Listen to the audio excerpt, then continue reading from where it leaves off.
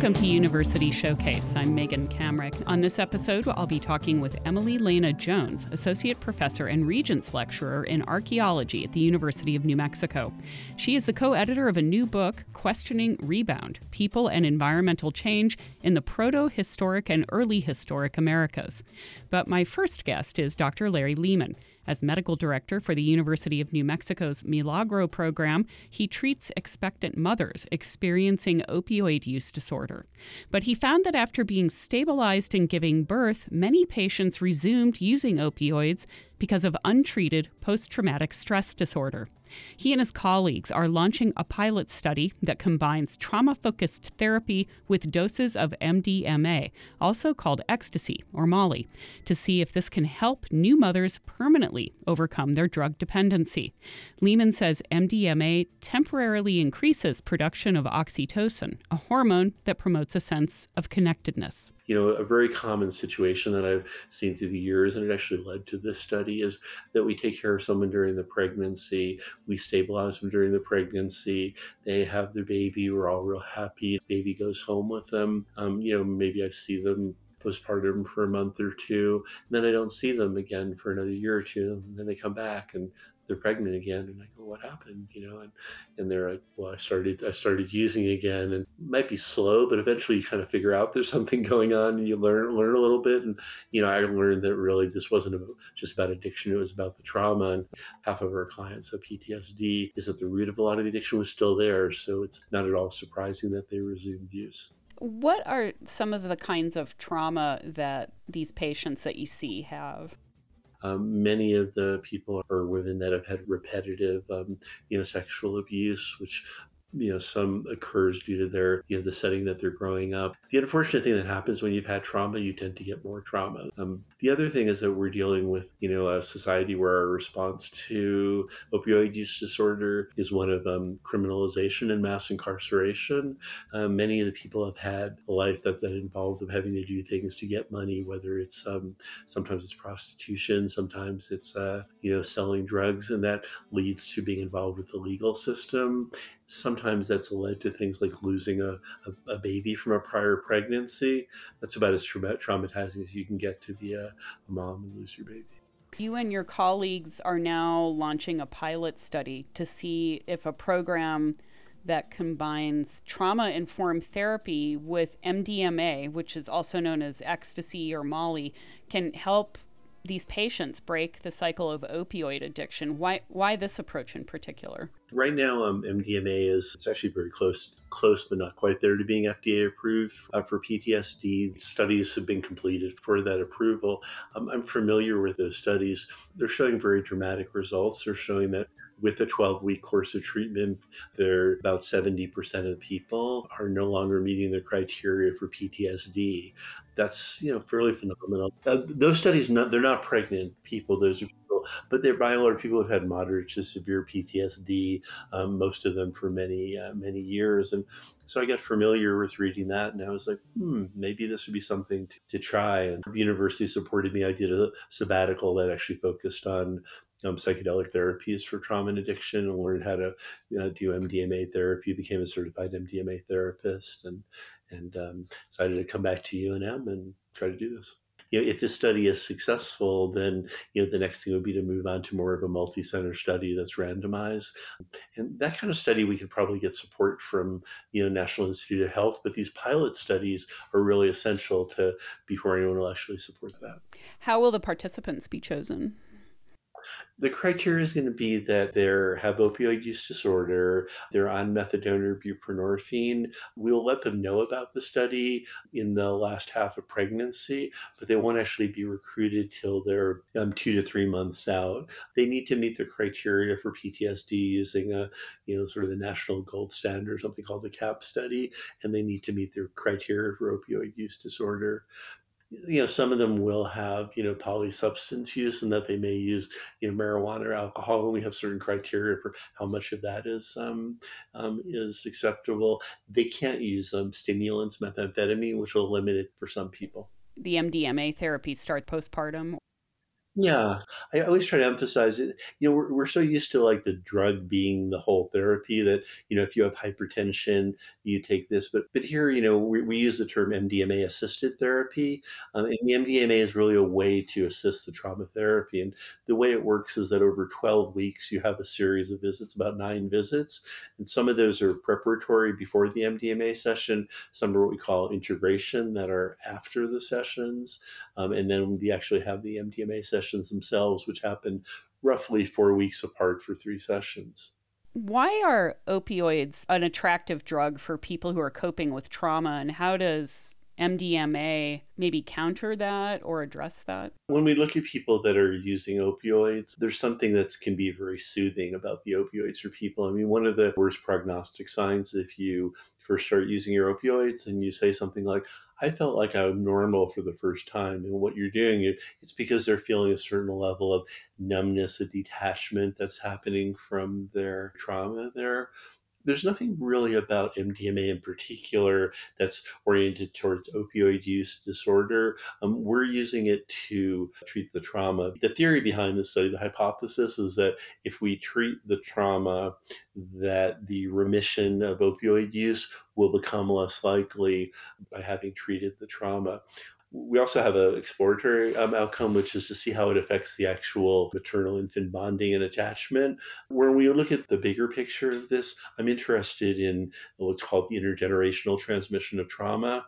What we see across the country and very much in our community here is generations of opioid addiction dependence, and so we're hoping that by improving the person's ability to bond with their child, that will have better outcomes. So we're studying that as well. We'll have outcomes that are looking at maternal infant bonding and attachment. It may help. I can share a little bit of how I think the MDMA therapy works. The way it happens is you don't just take the medicine without any preparation. We have, a series of meetings with a co-therapist. We usually use a co-therapist team, usually a man and a woman. That's for some complex reasons. One of them is that sometimes you're dealing with childhood issues, and it may be helpful to have somebody of each gender when some of those come up. What happens when the person takes the MDMA? The things that have been triggering their PTSD, the fear, the whole pathway of activation, it's just temporarily suspended there. I mean, you basically the whole the fear pathways there, they're temporarily resolved. So people can process the trauma that's occurred. They can talk about it with a therapist, and your typical session is sort of mixed, where they're kind of going inner. We use use a mask where they have their eyes closed in music, and they can close their eyes and go inner. And they'll have times where they'll kind of sit up, come out of that, and they'll want to talk with us. And they'll be processing the trauma, but they'll be processing things that they just can't process otherwise. I mean, even thinking about them causes one of several things. It can cause like a hyperactivation, this kind of fight or flight reaction. Or the other thing that the trauma causes is what we call like a freezing, a dissociation. Those are the common trauma reactions. So those are suspended during this time, and during this time they can then actually reprocess it. And the psychological term we use is kind of reframing. They can look at that and kind of put it in a different context. One thing I've seen is sometimes somebody was there because of like one trauma, but it wasn't an isolated trauma. They were there, for instance, due to an abusive, relationship. But over the period of the 12-week course, you'll sometimes, commonly go back to childhood issues that'll happen. And the way this works is it's very client-patient directed. They bring up their trauma. You don't have to bring it up. If someone's had trauma, you give them a medicine that will temporarily stop the trauma reaction, and you put them in a room with 2 people that they've established trust with. They invariably will talk about the trauma themselves. So we don't have to do things like where we're asking them to talk about their trauma, or we're not doing the typical PTSD treatments of like prolonged exposure. We're just kind of giving them a pause from the fear and the trauma reactions.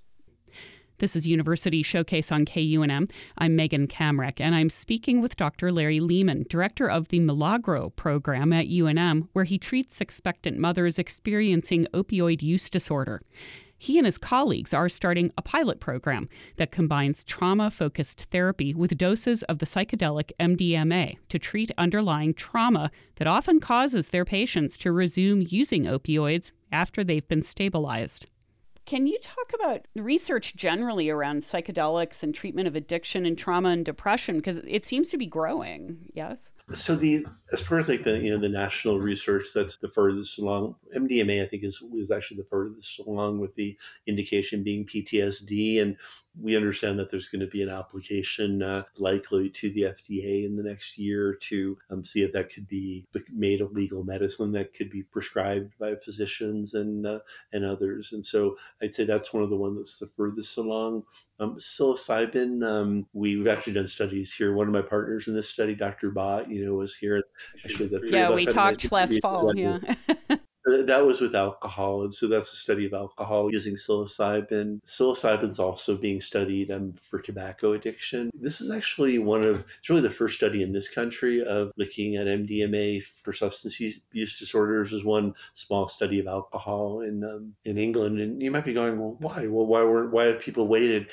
Part of the issue is that as for studying, we tend to do a little bit of what I'd call cherry picking. To be honest, you set up a study and I want to study PTSD, but I want to study pure PTSD. So I want to study PTSD in the people that don't have a substance use disorder. So like the study I participated in when I was in my sabbatical, the people we're working with would be excluded because they had opioid use disorder. So now that there's enough evidence to support that it works for PTSD, I think our study makes sense as sort of the next thing to look at and see, can it have better outcomes for postpartum people with opioid use. I do want to just emphasize something that, it may sound attractive to people who are listening that, oh, I have trauma, should I just go out in the street and buy some MDMA, which is on the street maybe known as ecstasy or Molly.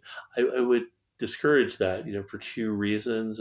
One is what you buy on the street. They've done a lot of testing. Generally, it may or may not have MDMA, but most of it is contaminated, amphetamine with Ritalin and other things. The other is that the results are being seen in a context of therapy, of having built up sort of trust.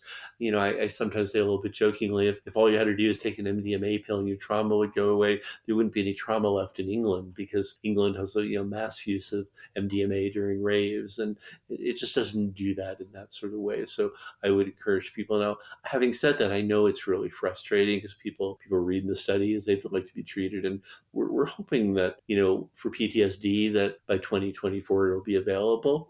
I don't know for opioid use disorder. I mean, at this point we have to maintain sort of a balanced attitude. We'll see what the studies show. I'm not coming in saying this is going to work. I'm saying hypothetically it makes a lot of sense. So we want to move towards this. I mean, as we all know, we're in terrible shape right now. I mean, we've had 100,000 deaths from opioids in the last year. It's increasing. There's increasing like contaminants. Tranq, which is sort of a derivative of a tranquilizer, is spreading. Yeah, and so we need to look at other alternatives. And so I'm glad that we're studying that. I think the psychedelic therapies, probably the most exciting treatments out there right now for addiction and trauma. When we talked last year, you mentioned there might be some legislation that would allow broader study of psychedelics here in New Mexico. Did that pass? A more limited bill went through. What that proposed was to have a panel of, people that are experts and people who are from the communities, and to study it, to look at that, to really looking at a model sort of like Oregon or Colorado. And it made, I think, like one committee, it didn't do the other through the other committees. And I believe that group has a plan to resubmit it next year. And there was a lot of enthusiasm in the legislature. And I say this is happening in other states, so I would think that may happen. Is there anything else you want to add, Dr. Lehman? I didn't touch on.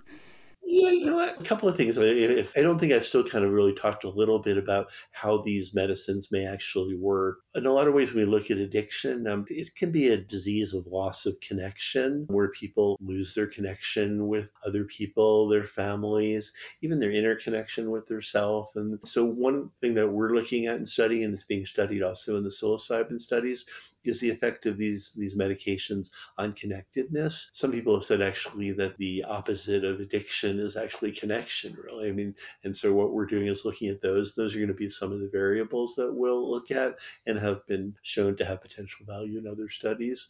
The other is that people have like an experience that can be just very emotionally challenging, but like a breakthrough experience. So we're going to be measuring, we have like a challenging experiences, breakthrough experiences, and mystical experiences. So part of our goal is to see if this works, how does it work? And then the other, as I did mention, is that we're going to look at how does it affect the bonding. And one thing that we know is that having the trauma itself can make it harder to bond and have attachment with your baby. So we're very interested in looking at that part as well.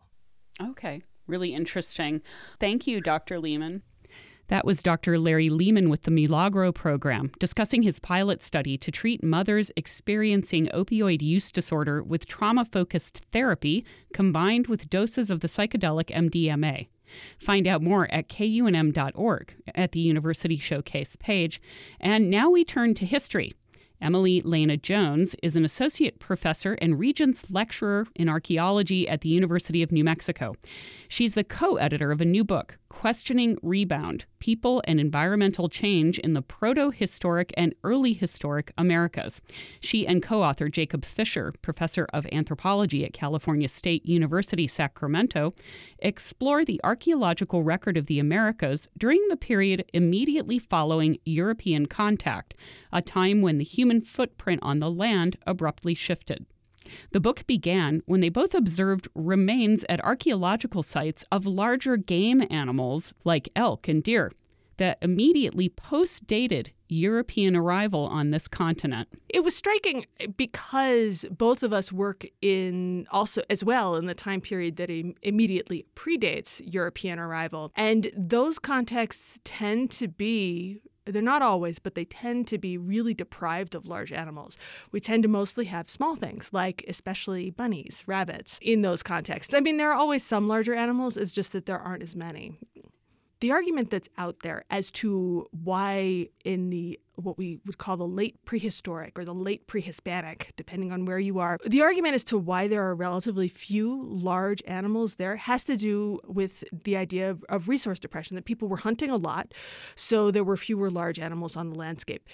And this has been observed also all over the Americas, this kind of pattern. And again, it's not universal. There are exceptions to the rule. There are a lot of places where it looks like large animals were sustainably harvested, but there still were fewer than you might expect just because there were a lot of people around and a lot of people hunting.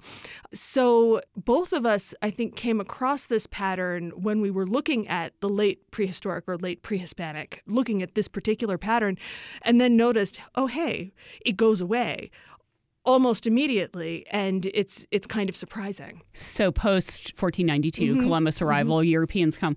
There's an uptick in large game animals, and then it goes away. Yeah. So one thing that I should point out about this is that this uptick is not synchronous. It happens at different times in different places. And that makes sense if the arrival of colonizers is what's behind it, because, in fact, colonizers arrived at different times in different places across the Americas.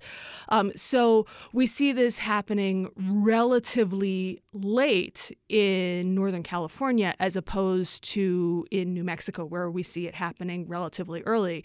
And the pattern in New England, one of our contributors was working in southern New England, and there, again, it seems to follow European arrival there, which is more in the 17th century. Okay. And so we know that there were large environmental changes following European contact, but what you found is a bit more complex in all this. Can you say more about that? Yeah, I will say when I first got involved with this, I was like, oh, well, this must be reflecting mortality from introduced disease, indigenous mortality from introduced disease. Then I started looking into it more, and I'm like, I don't think that can be the sole explanation of what's going on here. I mean, we know that diseases did come in and that there was a lot of indigenous mortality. But in New Mexico, it seems like the disease epidemics didn't have the same really catastrophic effect that they did in some other locations. And there are some other locations that different authors in the book talk about where it's the same kind of thing. And yet, at the same time, there were a lot of other changes to people's interactions with the environment. So in New Mexico, as well as in a lot of other places where the initial European colonizers were Spanish, we had reducción, this attempt by the Spanish to move indigenous people, to concentrate them in one particular area. That was more or less successful from a Spanish point of view in different areas, but it would have an impact on the number of people that are out on the landscape in general, which in turn would have an impact on the animals and on the flora as well. I don't want to leave plants out of this because they're also an important part. I happen to study in animals, and so does my co-editor, Jacob Fisher. So there's a real emphasis on animals in the book, but we do have a couple contributions from people who study fire in the archaeological record. And so one of the things that they found in New Mexico and in California, we have two separate chapters, is that indigenous burning regimes also seem to have stopped or have been altered with European arrival. And how does this intersect or maybe contradict a longstanding idea about pristine environmental systems in North America and here in New Mexico? Yeah, so there was, this is an idea that it's amazing that it still persists, even though we've known for a long time that it's not true. That prior to Europeans arriving here, there were indigenous people, but they lived more, they had a minimal impact on the environment. And that we know is not true. People everywhere around the globe have an impact on the environment.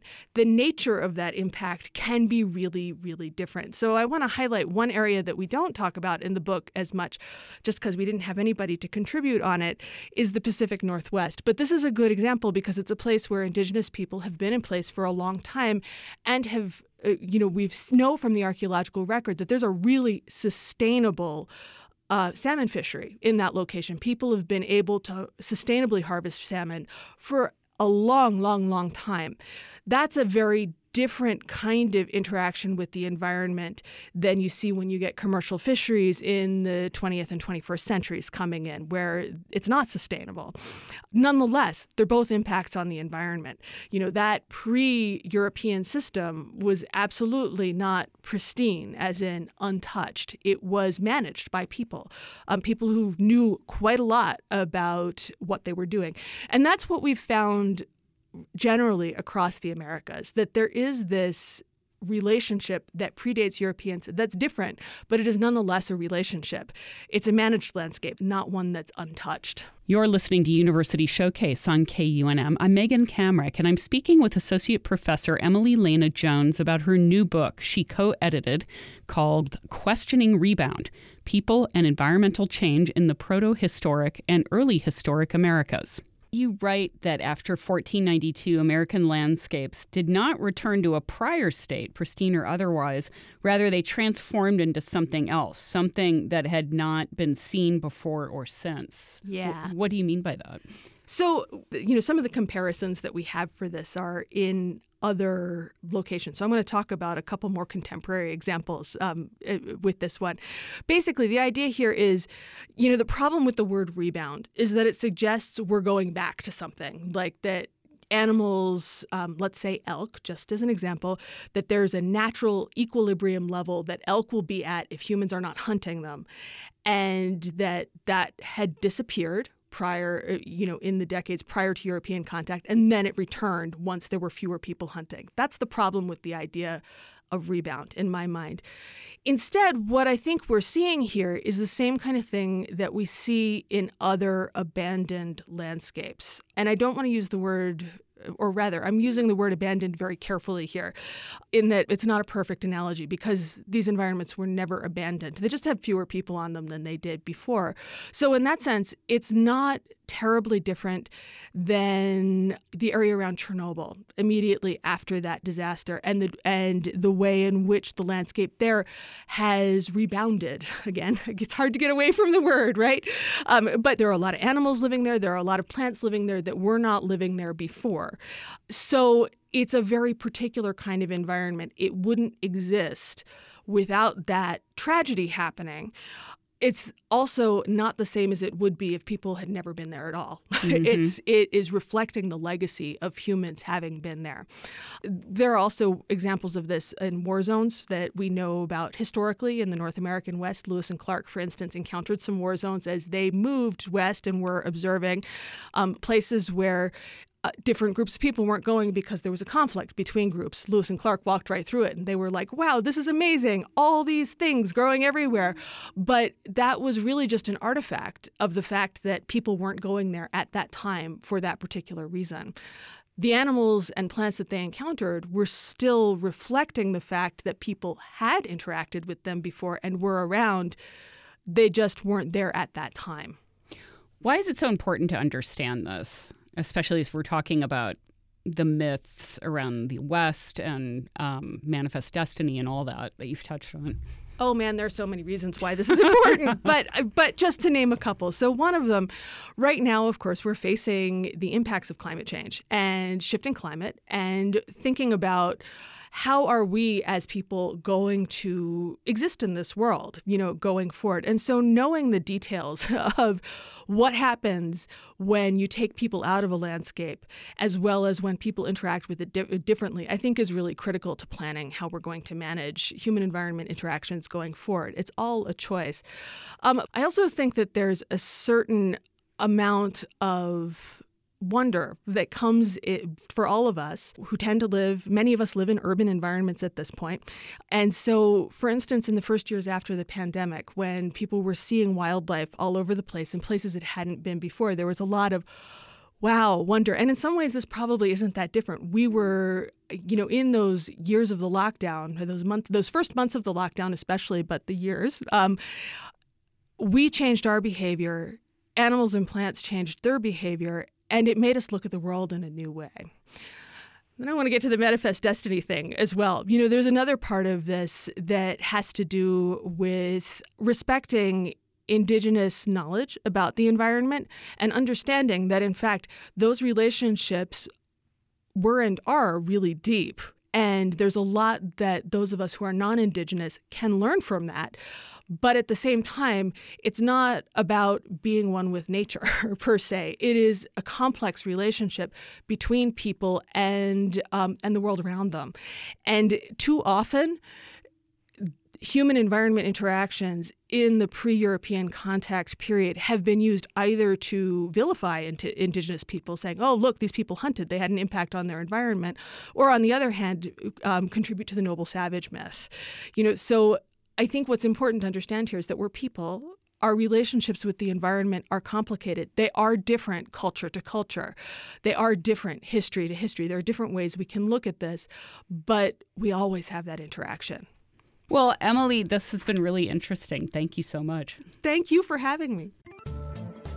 That was Associate Professor and Regents Lecturer Emily Lena Jones, co-editor of Questioning Rebound, People and Environmental Change in the Proto-Historic and Early Historic Americas. Thanks also to my other guest, Dr. Larry Lehman from the Milagro program. You can find a link to this show and all our previous episodes at kunm.org. Thanks to Associate Professor David Bashwiner for our theme music, and thank you for listening to University Showcase.